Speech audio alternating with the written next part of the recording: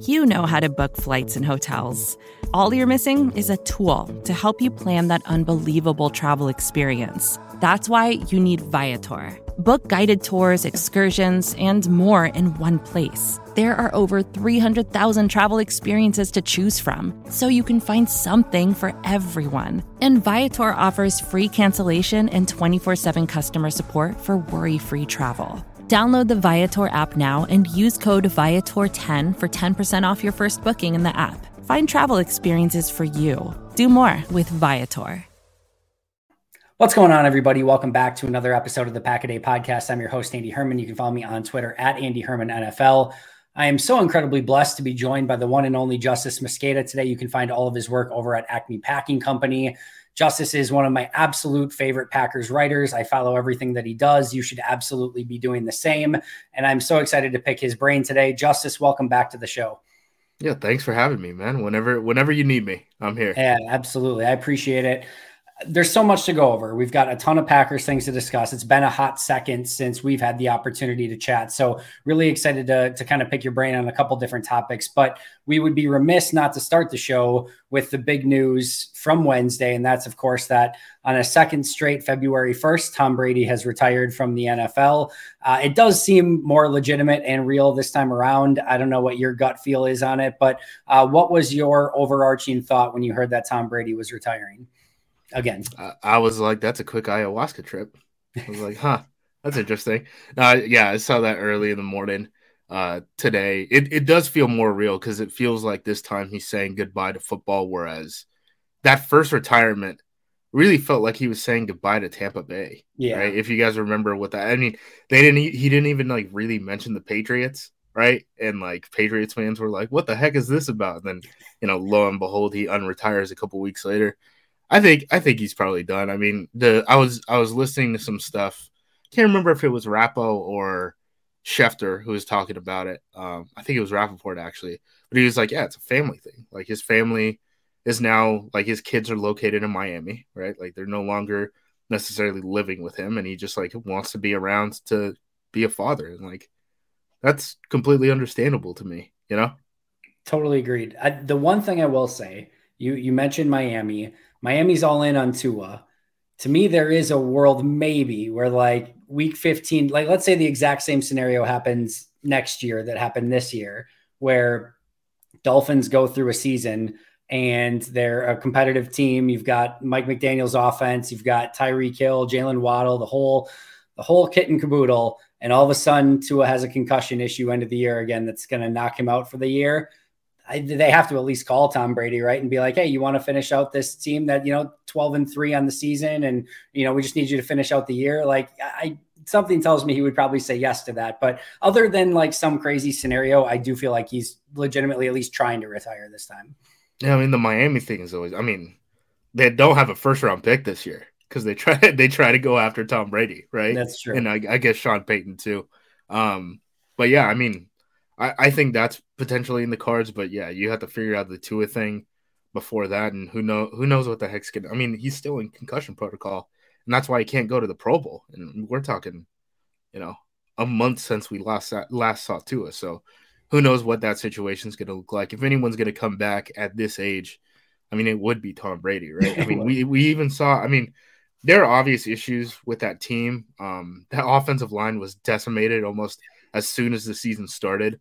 But like it wasn't like the end of Drew Brees or the end of Peyton Manning where it's like this guy's arm is dead. Gone, like functionally, like this is his last year. We could all tell by like September, October, right? Yeah. It's just he can't hang in the league anymore from an arm talent standpoint. I don't think that was the case with Brady. So for whatever reason, like Father Time hasn't come knocking on his door. So come back maybe, but I don't know. Feels like once you retire with the seriousness of this, the second time.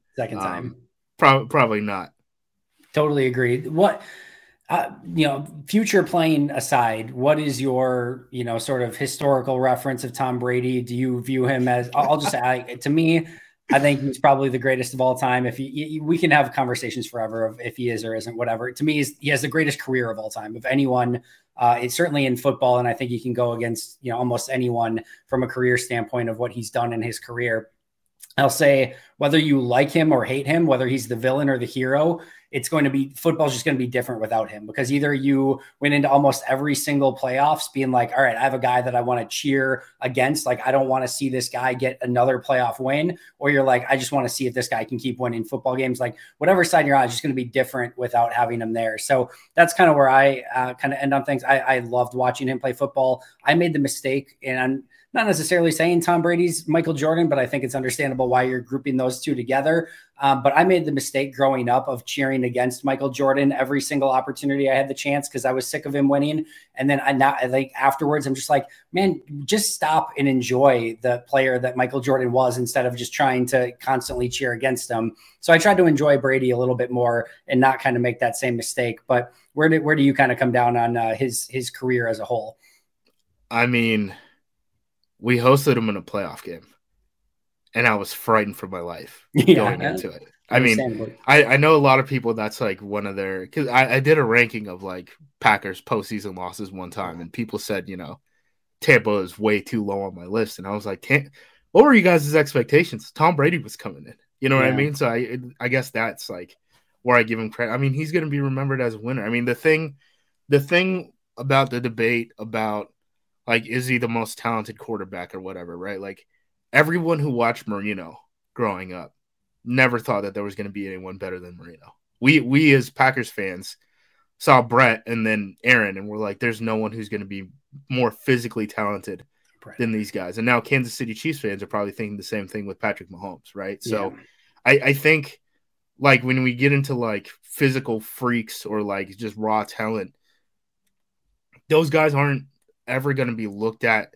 in the same way from a future standpoint, like looking backwards, because the evolution of the athlete is just always going to, like, the bar is always going to get set higher, and you're just going to get above that, right? Yeah. The thing with Brady, he's always going to have those rings, and there's nothing you can ever do to take those things away. So when kids are playing Madden 2045 or whatever, if EA still continues to get that damn license by themselves, right? Like, these kids are playing Mutt with however many dollars it costs to buy some of those virtual cards. Like, Tom Brady's going to be in the mix in those, right? Like, he's going to be looked back at like how we look at, like, even guys like, Bo Jackson, Deion Sanders, Joe Montana, stuff like that. Like, that's Jerry Rice. That's how he's going to be remembered. He's forever linked into the history of football. He's gone to what, like 10 Super Bowls, 8 Super Bowls, something like that. Like, it's insane.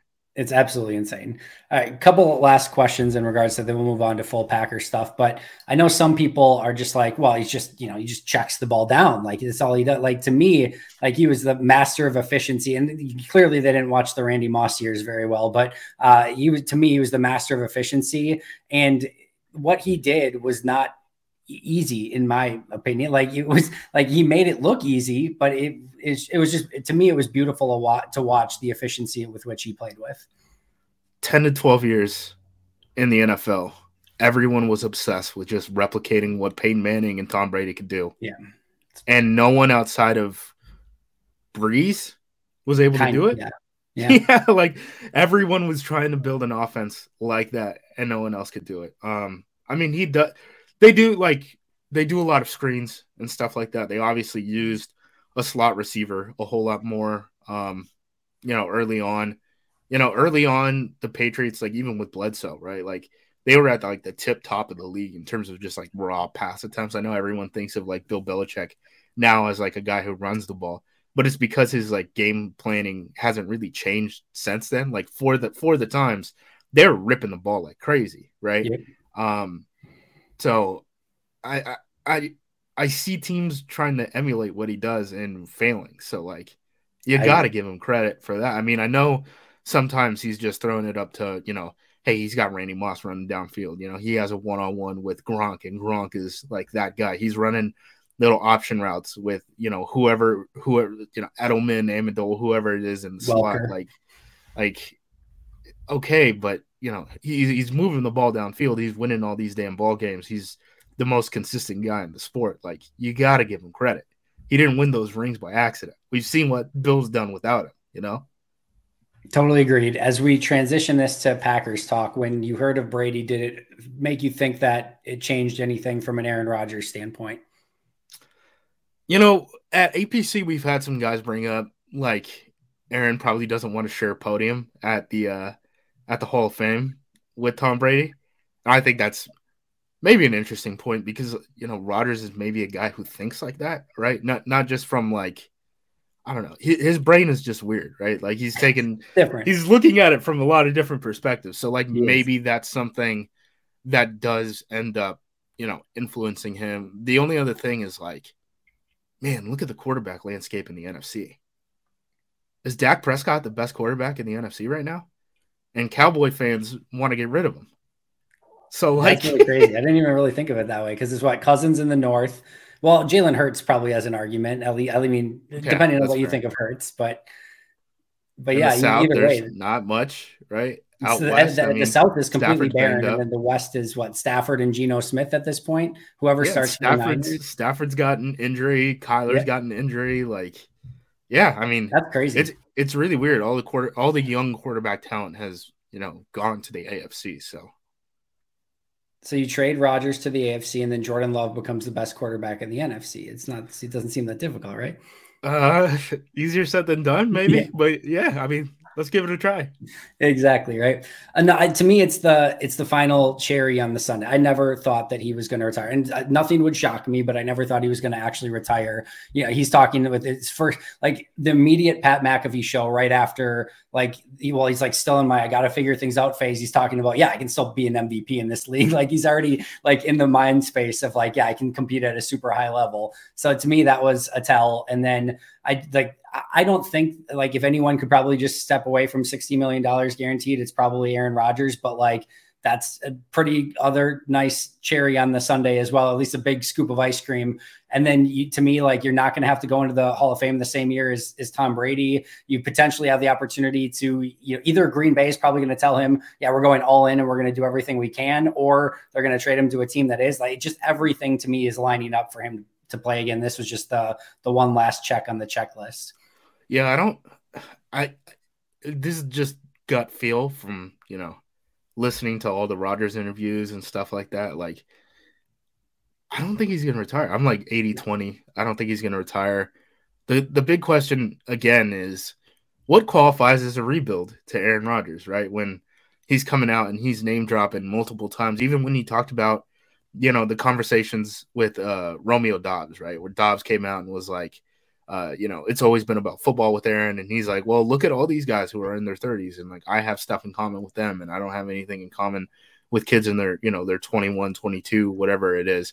And he's name dropping, Bakhtiari, Crosby, Tonyan, Lazard, all these guys. And it's like, all those guys are the guys who are going to be free agents. And then you get the Schefter stuff where he's like, he could request a trade if, his buddies aren't coming back. And it's like, I don't know if you guys have looked at the free agency market.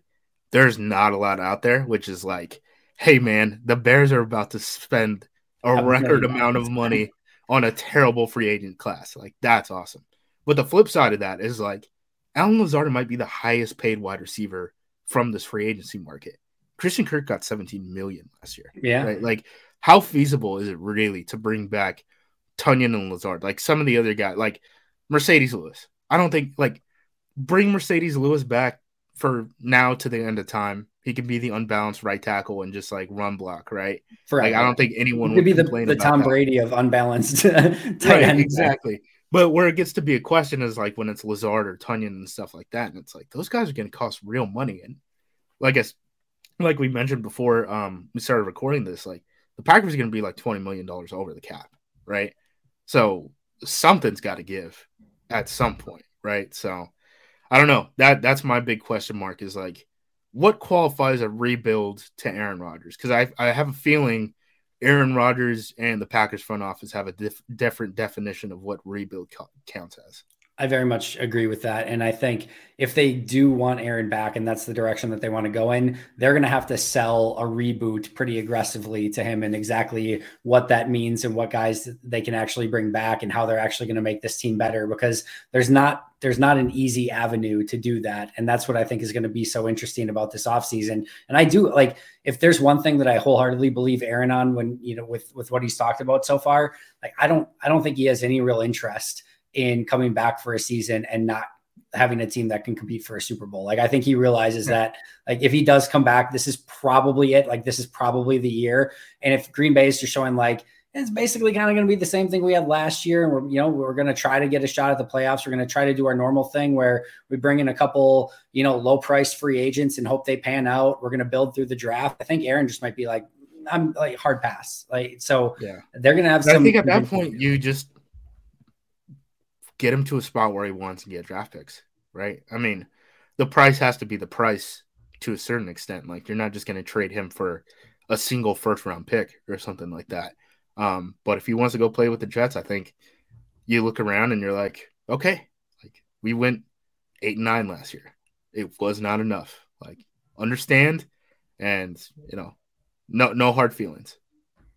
So I had another question I want to ask, but let's just jump into this main one right now. So let's put your GM hat on for a second. And what do you do with Aaron Rodgers? What do you, if you're looking at this Packers roster holistically and saying what's best for this team, not only this year, not what's best for the legacy of Aaron Rodgers or, any of that, just looking at what's best for the, 1265 as a whole, what would your recommendation be if you had Gutsy or if you were in charge? I think if he wants to come back, you make it work. And then if he doesn't want to come back, you let him go. I mean, I think it's really as simple as deferring to him. Yeah, I mean, I'm not a big fan of the like completely like, and I don't think they would completely tear it down, but like I'm not a fan of like, let's just tank for a couple years, right? Like that never seems to work. Like you build bad culture. Even you could go listen to I forget what it was, the DeShone Kizer interview. I can't remember what it's called, where he talks about like just the culture in Cleveland and how different it was than like Green Bay. And it's like, yeah, that's when you're trying to lose games for a while. Like the culture is obviously going to be bad, right? Like stuff like that. So I think you try your best to do whatever you can to be more competitive in the short term. I think that's my general perspective. And I think that's probably Aaron Rodgers, just because, Jordan Love is kind of a question mark. But if Rodgers does want to leave, I think you're at the point where you're not going to play hardball with him anymore, right? You're just going to say, okay, well, let's find somewhere where a price makes sense, right? And we'll figure it out there. I agree with the last part, and I am a firm believer that winning breeds winning. I don't think this tanking mindset. You don't want to be the next Cleveland Brown, because you might find yourself in a decade plus long spiral if you start doing that stuff. I do believe. What's that? I said you sure can. Yeah, I mean, no question. Detroit for a long time, Cleveland, also Jacksonville. Like those teams tanked a whole lot. They got a lot of high draft picks. They didn't turn it around. Yeah. No, I'm sort of in the middle though. I do think that you can go aggressively young without necessarily trying to lose, with still having your coaching staff and everyone in the building trying to win as many games as possible, but just knowing that like, hey, we need to rip the Band-Aid a little bit. And we're not trading players away to necessarily like tank for Caleb Williams or anything like that. Like that's not our goal, but we're going to try to get fiscally responsible for a couple of years. We're going to have some early draft picks. But we're still actively trying to win football games while we're doing this. I don't know. To me, there's a balance there. And I do think you do still need to find a way to breed a winning culture, even when you don't necessarily have the players. But like I said, I've said all offseason, to me, this is not an easy decision. And even though I would go more of an aggressive rebuild, like I get that, like I said, you could end up in a 10-year, all of a sudden a 10-year rebuild that nobody's a huge fan of. So, yeah, I think the other thing that becomes kind of a question mark. So you mentioned like, okay, your pitch to Aaron, right, is we're reloading, right? But it is kind of a short little rebuild. So like maybe this isn't the year, but next year is the year. What happens if that's the pitch you're making to Aaron, but then you also pick up Jordan Love's 5th-year option, right? Yeah. How can you sell that at the same time? I don't think you can. Yeah, so that's where it becomes a thing where it's like maybe we do just have to choose one. And it's like, all right, what do you want, 2 years, Aaron, or the remainder of Jordan Love's career? And I'm going to be honest, we're not qualified to make those judgments, right? Like preseason doesn't count. No. In terms of scheme and stuff like that. Like he had that good game against the Saints or whatever. But then I cut up Jordan Love's, and I put it on APC.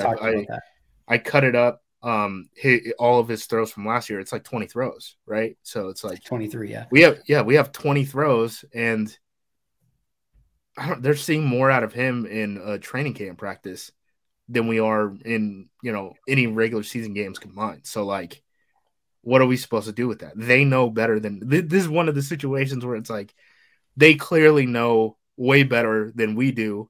And we can't even pretend that we have insight on that thing, right? Where, you can watch some guys play where it's like, Devontae Wyatt when he's flashing whatever, or TJ Slaton, and every fan is wondering like, why the heck isn't he getting playing time over Dean Lowry? Then Dean Lowry goes down, they jump in, and we're like, see, told you so. Told you, right? Yeah. There's a lot of those moments for Green Bay last year, by the way.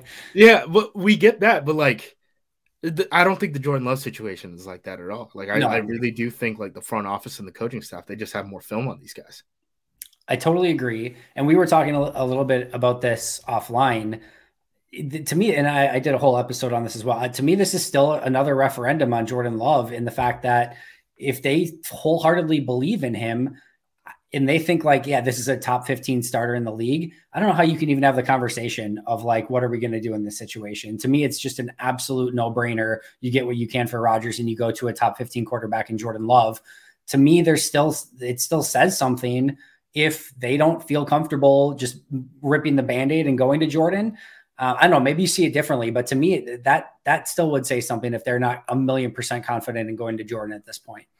Yeah, if they don't pick up the option, that's the big one for me. Where I'm like, okay, like they don't buy into it. But if they pick up the option and somehow bring Aaron back, I think that would be a little different. I mean, there were the comments, what was it? Devondre Campbell said at like mid-season, he was like, Jordan Love is, a starter in this league. He's better than a lot of the quarterbacks that we see. We saw Dobbs say, something similar recently. I mean, it seems like he has a lot of advocates there who are not even necessarily the coaches or the front office, but, the other teammates on the team. So I don't know. I mean, maybe he is ready. But again, it is kind of like a big old present with a question mark on it, right? Like, who knows?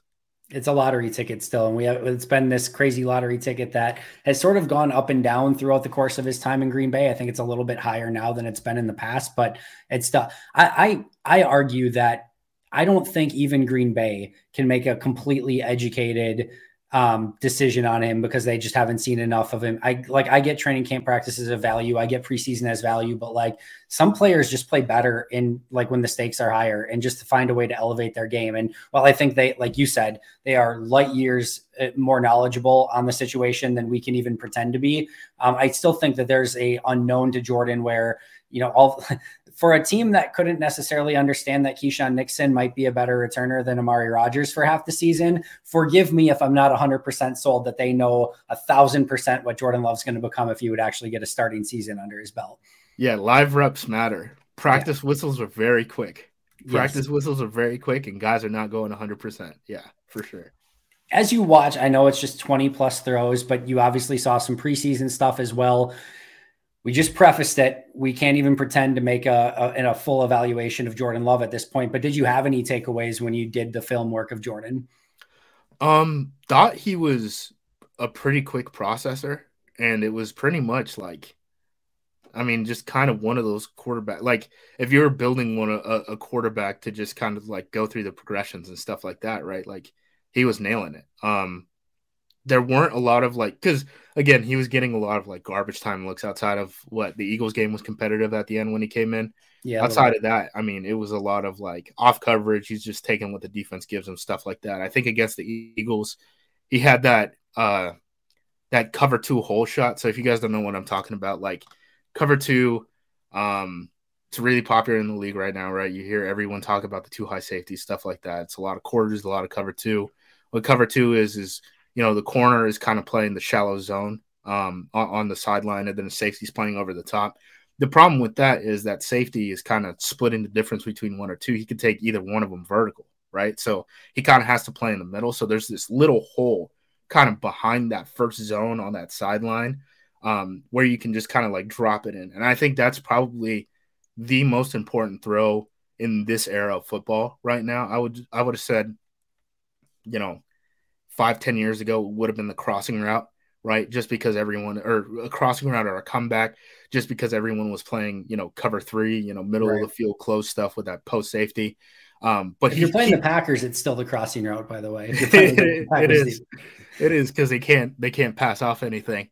But I mean, he saw that whole shot, which again, one of the harder throws in the sport, and he just wings it against the Eagles, and it's with Aaron Jones lined up at outside receiver, and you're like, all right, this dude has balls, right? Yeah. So we got that checked off. We got him processing. He's pretty clean, from a mechanical standpoint. He does have like a little bit more elongated of a motion than Aaron, but like everyone is going to have a more elongated motion than Aaron at this point. And then the other thing that I noticed was like, oh, he's throwing over the middle of the field, a whole lot over the middle of the field. That's fun. I forgot about that. It is nice to see from time to time that no fly zone that has been in the middle of the field for some time now get utilized a little bit. And, Christian Watson took advantage of that a little bit too when he was in there catching the little crosser and taking it the distance. But yeah, I'm going to be so intrigued with what happens. And if he does get a real opportunity, just what that operation looks like. I do love the fact that to me, the progression for a young quarterback is just try to survive, understand the offense. And then it's all right. Can I go through the progressions and can I just take one at a time? And then like, once you kind of do that, then start doing the improv stuff. And the fact I do feel like his overall career progression so far, while maybe taking a little bit longer than we would like and still not having a definitive answer of what he's going to be as a quarterback, I feel like it's at least following the right trajectory. Maybe again, not as fast, but like, I feel like it's going in the right direction. Yeah, 100%. I mean, I know we said early on, like preseason garbage time, that stuff doesn't count. But if you just look at the type of throws that they're asking him to make and stuff, even since the Kansas City game, when he made that first start when Aaron was out with COVID, right? I mean, their answer against Spags, who's a psycho that couldn't have schemed, a worse spot for a rookie quarterback or, second year quarterback. Yeah. To start against Spagnuolo, who's going to send guys in KC, in Arrowhead. He's going to send guys from everywhere. And, the Green Bay's answer was really like, all right, if they're going to press the hell out of us and blitz, like we just got to like 1-2, get the ball out of his hands and take some shot plays. And they really struggled for 3 quarters doing that. And then they kind of transitioned to the RPO stuff, and that worked a whole lot better. And then you start watching what they're doing now, and he can do full field progressions and stuff like that, the pick aside, empty offense and stuff like that. And it's like, he's come a long way. And I think they kind of know what he can do now, which is a little bit different. I mean, imagine, again, that Spagnuolo thing, right? And how he's blitzing from everywhere, and compare that to what we said about practice reps, where that whistle's super early and the guys aren't going full speed. They know they can't hit the quarterback, right? And practice, like those reps matter a whole lot, not just in terms of development, but of evaluation too. Totally agreed. Want to transition. I don't have an exact question that I necessarily want to ask you here, other than just like, haven't had the chance before today to talk to you in a while. What was your overarching takeaways from 2022? And you can go what went wrong, what you're excited about, what you were frustrated with. Like, as you look back in just kind of the season as a whole, what did you learn and what were your key takeaways? I think early on in the season, a lot of guys in bad spots. So you look at the offensive line and you're like, oh, Jake Hansen was out there. You look at punt returner, Amari Rodgers is out there. I think Darnell Savage was put in a couple tough spots a couple times. I think the defense in general had a bad tackling year. I mean, Devondre Campbell took a couple steps back. I know people were like, once he got back and healthy, he was a lot better. I don't know if I totally buy into that. Yeah, I don't know if I totally buy into that. I think defensively, they got better when Wyatt and Slayton were more involved than, Lowry and Jarran Reed, and do with that what you will, right? Like they have three defensive linemen basically under contract going into next year. It's the right three. It's the right three. I thought Kingsley and Igbare really developed down the stretch. Thought he was fun. The fact that they could get Justin Hollins into the game and, steal those reps away from, a Tiponalia or Jonathan Garvin. I thought that was a huge difference maker because that fourth pass rusher, like that guy matters. that guy's going to get reps. Like, he's going to get rotated in. Douglas had a better year than Campbell, I guess, if we're going for like the signings of the 1 year wonders. Safety, I would agree, was tough. I think Amos lost a step. He lost like 2 steps. Yeah, and I'm sorry, I disagree. He lost like 2.5 steps. He's a physical, strong safety, and he was like doing things like playing inside linebacker for a long time. Like, that guy's legs were never gonna last forever, right? And it's just like, okay, well, all right, we're gonna move on after this year. Savage is still interesting to me because they did play him in the slot, but now it's like, okay, Stokes is coming back. So is Rasul just on the bench? Is Rasul playing safety? Is Rasul in the slot?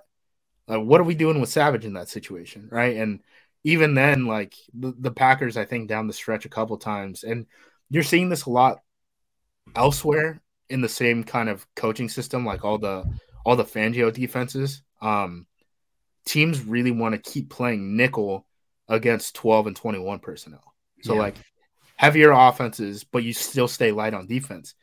That sounds great until your slot is Savage. And I know they beat the Vikings, but like that Vikings game, every time they would do that, they're like, okay, we're going to motion in one of our wide receivers and we're just going to have him block, Savage, and we're just going to run it down your throat. They were basically running the Alan Lazard insert stuff, and we're like, get out of this. And there's nothing you can do against it. I know, who was it? The Cowboys. The Packers did it a couple times against the Cowboys when the Cowboys were in like 13 personnel, with 3 tight ends. And they're just like, all right, they're on the field, hurry up. Like, we're just going to keep them on the field and we're just going to keep running the ball right at them, right? And I know that's, again, another game that they won, but I don't think they can do the things that they want to do with the personnel that they have. Like, I know no one wants to hear this because they keep spending first-round picks and big contracts on defenders, but they need more talent on defense, period. They really do. Vacations can be tricky. You already know how to book flights and hotels, but now the only thing you're missing is, the actual travel experience. Because is it really a vacation if you're just sitting around like you would at home? You need a tool to get the most out of your time away. That's where Viator steps in. You can book guided tours, activities, excursions, and more in one place to make your trip truly unforgettable. Viator has over 300,000 travel experiences to choose from. Everything from simple tours to extreme adventures and all the niche, interesting stuff in between. So you can plan something that everyone you're traveling with will enjoy. Real traveler reviews give the inside scoop from people who already been on the experiences you're considering, so you can plan with confidence. Free cancellation helps you plan for the unexpected. And 24/7 customer support means you can travel worry-free. Download the Viator app now and use code Viator10 for 10% off your first booking in the app. Find travel experiences for you. Do more with Viator. Another day is here, and you're ready for it. What to wear? Check. Breakfast, lunch, and dinner? Check. Planning for what's next and how to save for it? That's where Bank of America can help. For your financial to-dos, Bank of America has experts ready to help get you closer to your goals. Get started at one of our local financial centers or 24/7 in our mobile banking app. Find a location near you at bankofamerica.com/talktous. What would you like the power to do? Mobile banking requires downloading the app and is only available for select devices. Message and data rates may apply. Bank of America NA, member FDIC. We talk about like Joe Barry a lot and stuff. And I know like we've seen all the investments that this defense has made, and we could go through them one by one. You went through a lot of them right now, but like just the pieces that this defense has. And if I were a defensive coordinator, I don't even know where I would necessarily begin and how I would necessarily run this defense. It probably wouldn't be the same way as Joe Barry, but I would probably trust him over me. But it just is like the safeties to me were such a massive letdown. As we talked about, Amos lost a step and Savage was better in the slot than he was at safety. They didn't have any real other option. If you play Savage in the slot, like I said, your other safety spots are a question mark. They played Ennis Gaines there a little bit towards the end. That was okay. But like, you don't have corners who like to tackle. Like you said, Devondre took a step back. Quay Walker, he shows the flashes, but he's not holding up at the point of attack against offensive linemen or even sometimes tight ends and fullbacks. You have defensive linemen that, Wyatt's kind of learning on the fly. You get something out of Slayton, but he's not playing a ton of snaps. Kenny Clark's having to do a lot of the heavy lifting. Rashawn Gary goes out with the injury, and it's like all of a sudden you don't like if you're an offensive coordinator, how I always look at it is, especially once Gary went out, like who are you game planning against? Who are you afraid of? Or like what are you concerned about? And it's like, all right, we got to make sure Kenny doesn't wreck the game. That's the one thing we kind of have to be a little bit cognizant of. And we probably shouldn't just keep targeting Jair Alexander in coverage over and over. Like outside of that, I feel like everything's at my disposal. Can I run at this team? Yeah, I can definitely, because they're going to run a lot of nickel stuff and they don't have a physical defense. They're not a ball hawking team. They're not a super fast team. They're not a super physical team. It's like, all right, what did you build me? Like what tools did you give Joe Barry to work with that you gave an offensive coordinator nightmares with? And I'm with you. They need a little bit more. Yeah. And I know Joe Barry is basically a pinata right now, right? Just if you want to take your shot at him, go ahead. There's very few people who will defend him. With that being said, it feels like every year under Barry, and it seems like LaFleur does kind of have his thumb on the defense to a certain extent. Like when he says that, he makes it sound like it's not the coaching staff's problem. I'm really involved with the defensive side, right? So it's like, okay, all right, it's on the players then to execute and stuff like that. But they come into the year and they're always playing like really vanilla defenses, like just like spot drop, really not the most vanilla I've ever seen, I think, this year. To start like that Vikings game and like insane vanilla. Dude, it was the same thing last year. Remember that Detroit game at around halftime? And LaFleur even said after, he's like, I had to tell Barry, like, we have to get after Goff, because if he's going to sit back there and just pat the ball, he's just going to keep moving the ball. So, down the stretch, they really changed a lot of stuff up on defense. Like those Ennis Gaines snaps, a lot of those snaps, he was getting it in the slot, and they were playing like that mint tight front, which if you guys don't know what that is, it's basically like, think of like a 3-4 defense, and then you get rid of one of the outside linebackers, and you basically play a slot in that spot. So you only have like one real edge.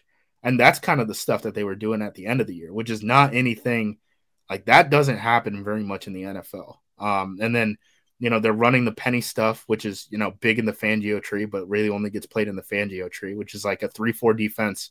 And you take out one of the inside linebackers instead of a down lineman and put in the slot, right? So it's instead of, you use it instead of the nickel. They were doing a lot of stuff by the end of the year that they weren't doing even at midseason.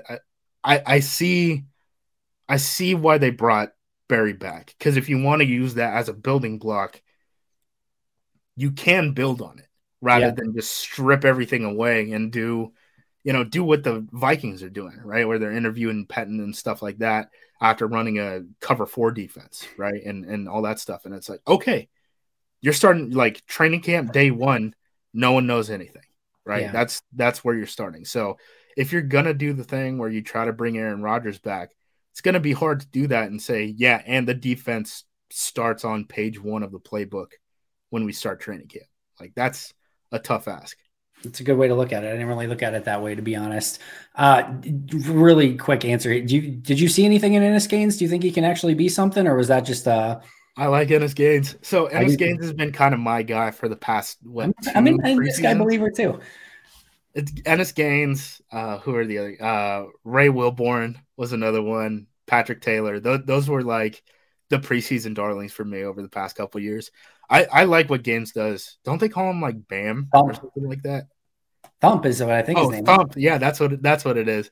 I know, Vernon Scott was the draft pick out of TCU. Yep. They both played at TCU, and Vernon was like, I know Vernon said like, if Ennis Gaines didn't get hurt coming out of college, like he was better than me. He would have certainly gotten drafted. And, Scott was the one guy who got injured, got put on IR, in the summer and actually stuck on IR. They didn't give him, an injury settlement and stuff like that. So I understand. He did. He's not on the roster anymore. So really? I talked to Wes Hodkiewicz about it because I was so confused. I posted this on Twitter like a couple weeks ago, and I covered it on here too. If you go on like Our Lads, Over the Cap, Spotrac, any of them, Ennis Gaines still on the roster for 2023. If you go to Packers.com, he is no longer on the roster. Okay. And that like threw me. I'm like, what? Because when I was putting together my like off-season roster, guy off, and I'm like, what the heck? Why? Who am I freaking missing? And it was Vernon Scott. And then I asked Wes, because I'm like, is this something that was known? Because then I went back through all the PR releases and so he got released, then he went back on IR, and then apparently at some point there was a settlement that just never got released. But I guess according to Wes, his stuff was cleared out of the locker and stuff a couple days after he was back on the team. So apparently he's no longer on the roster. All right, well that helps. I do think the safety position is going to be really interesting because, I mean, you're going to get back Tariq, who actually played a couple snaps in the 3 safety stuff, which is another weird curveball that they kind of threw out there, where 3 actual safeties, like the Iowa State stuff. If you guys want to look up Iowa State 3 safety, if you guys are trying to figure out what I'm trying to talk about, he got a couple reps there. Obviously, developed as the season went along on special teams and stuff like that. They're going to get back Savage, who knows what you're going to want to do with him, and then they're going to have Gaines. They're going to have Gaines back, and it's they're probably going to roster 6 safeties again. I mean, that's if Bisaccia doesn't get the damn Colts job, right? Who knows? Cross my fingers. Aaron, why'd you need to do that, dude? Don't encourage him. I'm really worried if we lose Bisaccia and Jerry Gray in the same offseason. I tweeted out, I said, just to Jim Irsay, just for the record, Jim, Aaron gets Joe Barry and Rich Bisaccia transposed all the time. He actually meant to compliment Joe Barry and what he's meant to the locker room, not Rich Bisaccia. So hopefully I did my part. Bisaccia really turned that special teams around, man. I mean, that's another thing that was really apparent, right? Letting him just have his hands on some of these DBs, a couple corners, and then mostly, safeties and stuff like that, to kind of influence what the game day roster looks like. Went such a long way. If they had it, and I don't even think Mason Crosby had a bad year. He was an accurate kicker and stuff like that. But on kickoffs, they were dead last in touchback return. It was 20% or something like that. It was laughable. If they had a bigger leg, I think they would have been right at the top of the league in terms of the overall special team stuff.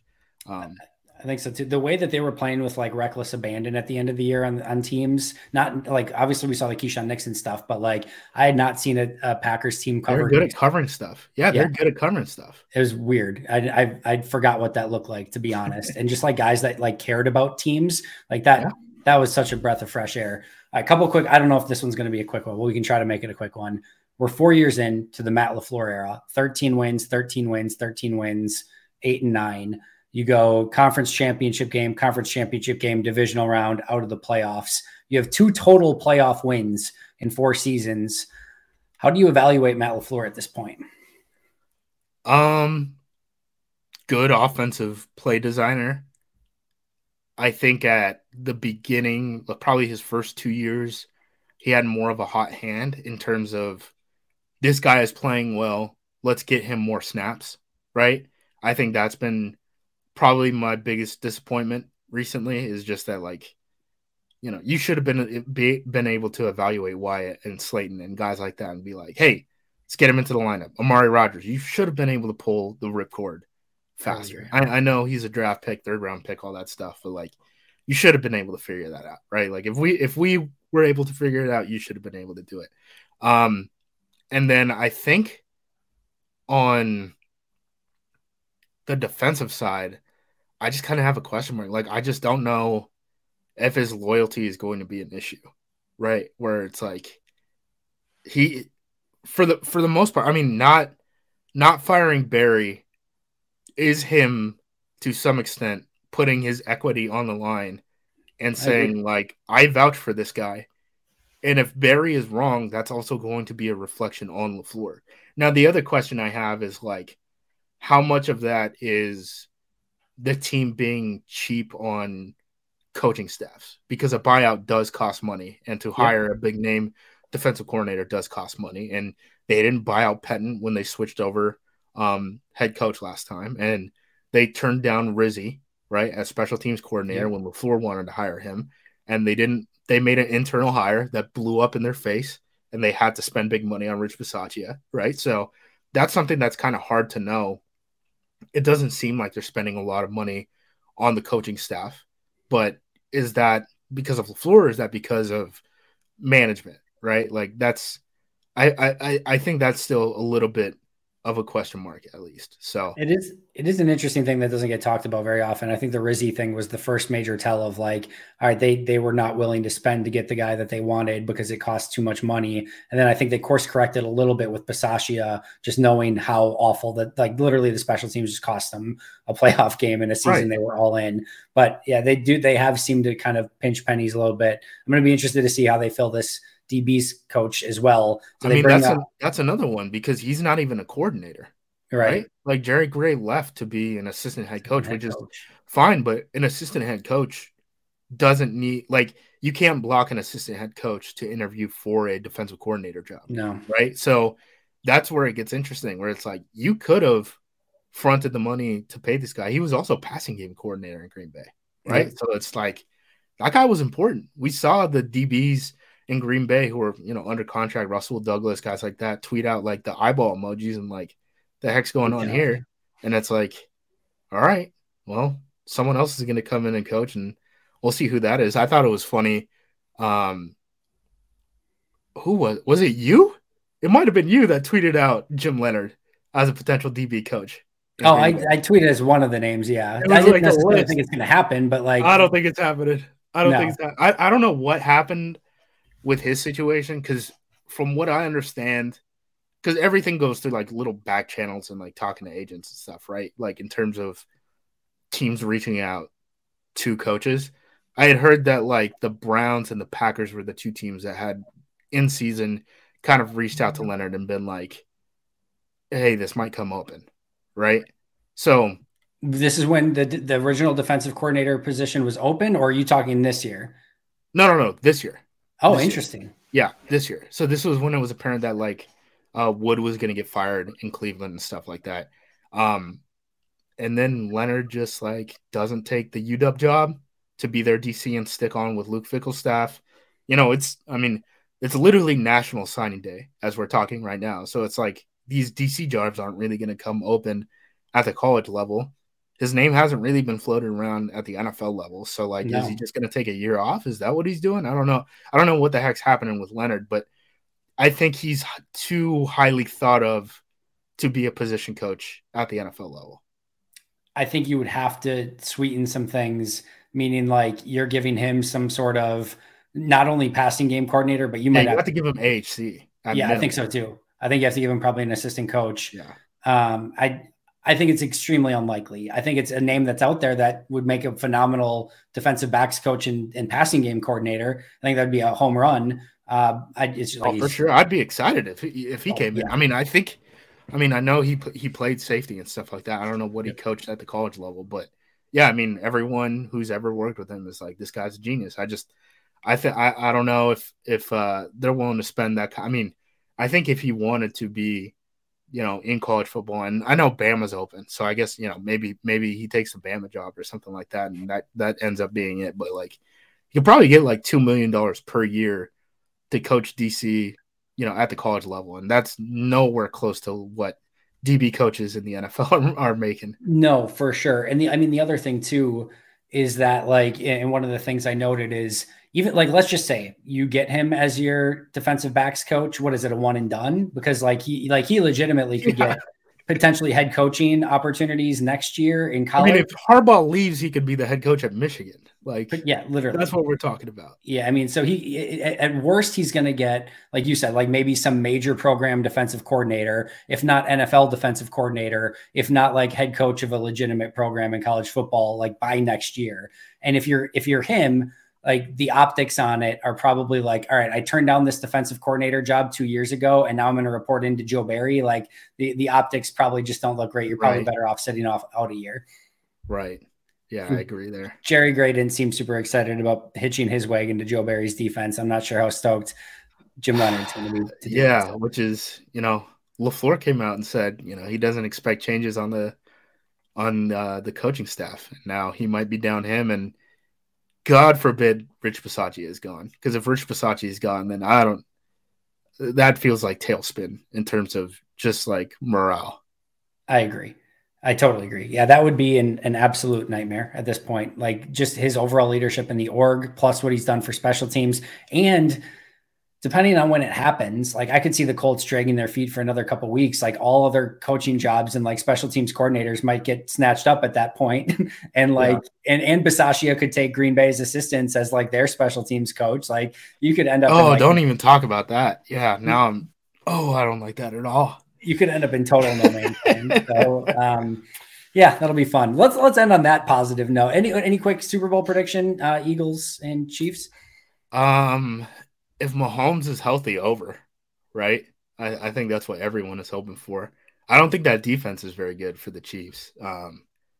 So should be a fun matchup though. I mean, I agree. What a contrast of offensive styles, and I hope Mahomes wins it. I don't know if you guys are on the same wavelength as me, but I'm team no new kings, no new teams. So like we're not naming. I'm rooting for teams that have won it already and quarterbacks who have won it already. So I don't need Jalen Hurts to have as many Super Bowl rings as Brett Favre and Aaron Rodgers. That's what I'm rooting for. All right. So if Mahomes wins every Super Bowl for the next decade, Aaron, cool with it. I'm cool with it. All right, deal. I like the Eagles in this, so I'll go over why in future episodes. But I don't know. Well, I just hope it's entertaining. I don't really care who wins, honestly. Justice, you are absolutely amazing. Where can we find your work and where can we follow you on social media? AcmePackingCompany.com. I think today, if this is releasing on Thursday, like I think it's going to, I'm going to have something up on how the Packers defense matches opposing wide receivers, just in terms of like personnel sets and stuff. We're going to do a deep dive this summer at APC about this Packers defense, because I want to figure out exactly how it works, exactly what play calls are, and when they use them situationally. So keep an eye out on that. And then you can find me on Twitter at JUMOSQ, Jew Mosque on Twitter. Every time I hear your Twitter handle or see it, I think of the old Rammstein Du Hast, Jew Mosque, and then just can go from there. But that's another topic for another time. Very last thing. One word answer. Is Aaron Rodgers back in Green Bay in 2023? Yes or no? No. Right. I'm still torn. That's going to do it for us. Johnson. Make sure to follow Justice at JUMOSQ, right? At JUMOSQ. You can follow me at Andy Herman NFL. You can follow the podcast at Pack-A-Day Podcast. But until next time, and as always, go Pack Go. Claude 3 from Anthropic is your one-stop shop for enterprise AI. With models at every point of the price-performance curve, you no longer have to make trade-offs between intelligence, speed, and cost. Claude 3 Opus sets new industry benchmarks for intelligence. Sonnet strikes the perfect balance between skill and speed. And Haiku is the fastest and lowest-cost model on the market, perfectly designed for high-volume, high-speed use cases. Join the thousands of enterprises who use Anthropic to navigate this new frontier. Visit anthropic.com/Claude, CLAUDE, today. Jumpstart your genius with Claude 3 by Anthropic. More to-dos, less time, and an infinite number of tools to keep track of. Sometimes doing business has never felt harder, but you don't need a miracle to hit your goals. You can just use HubSpot, because their all-in-one customer platform can make growing your business infinitely easier. Imagine this: high-quality leads, fast closing deals, wildly happy customers, and more benchmark-breaking quarters. It's not a miracle, it's HubSpot. Visit HubSpot.com to get started today.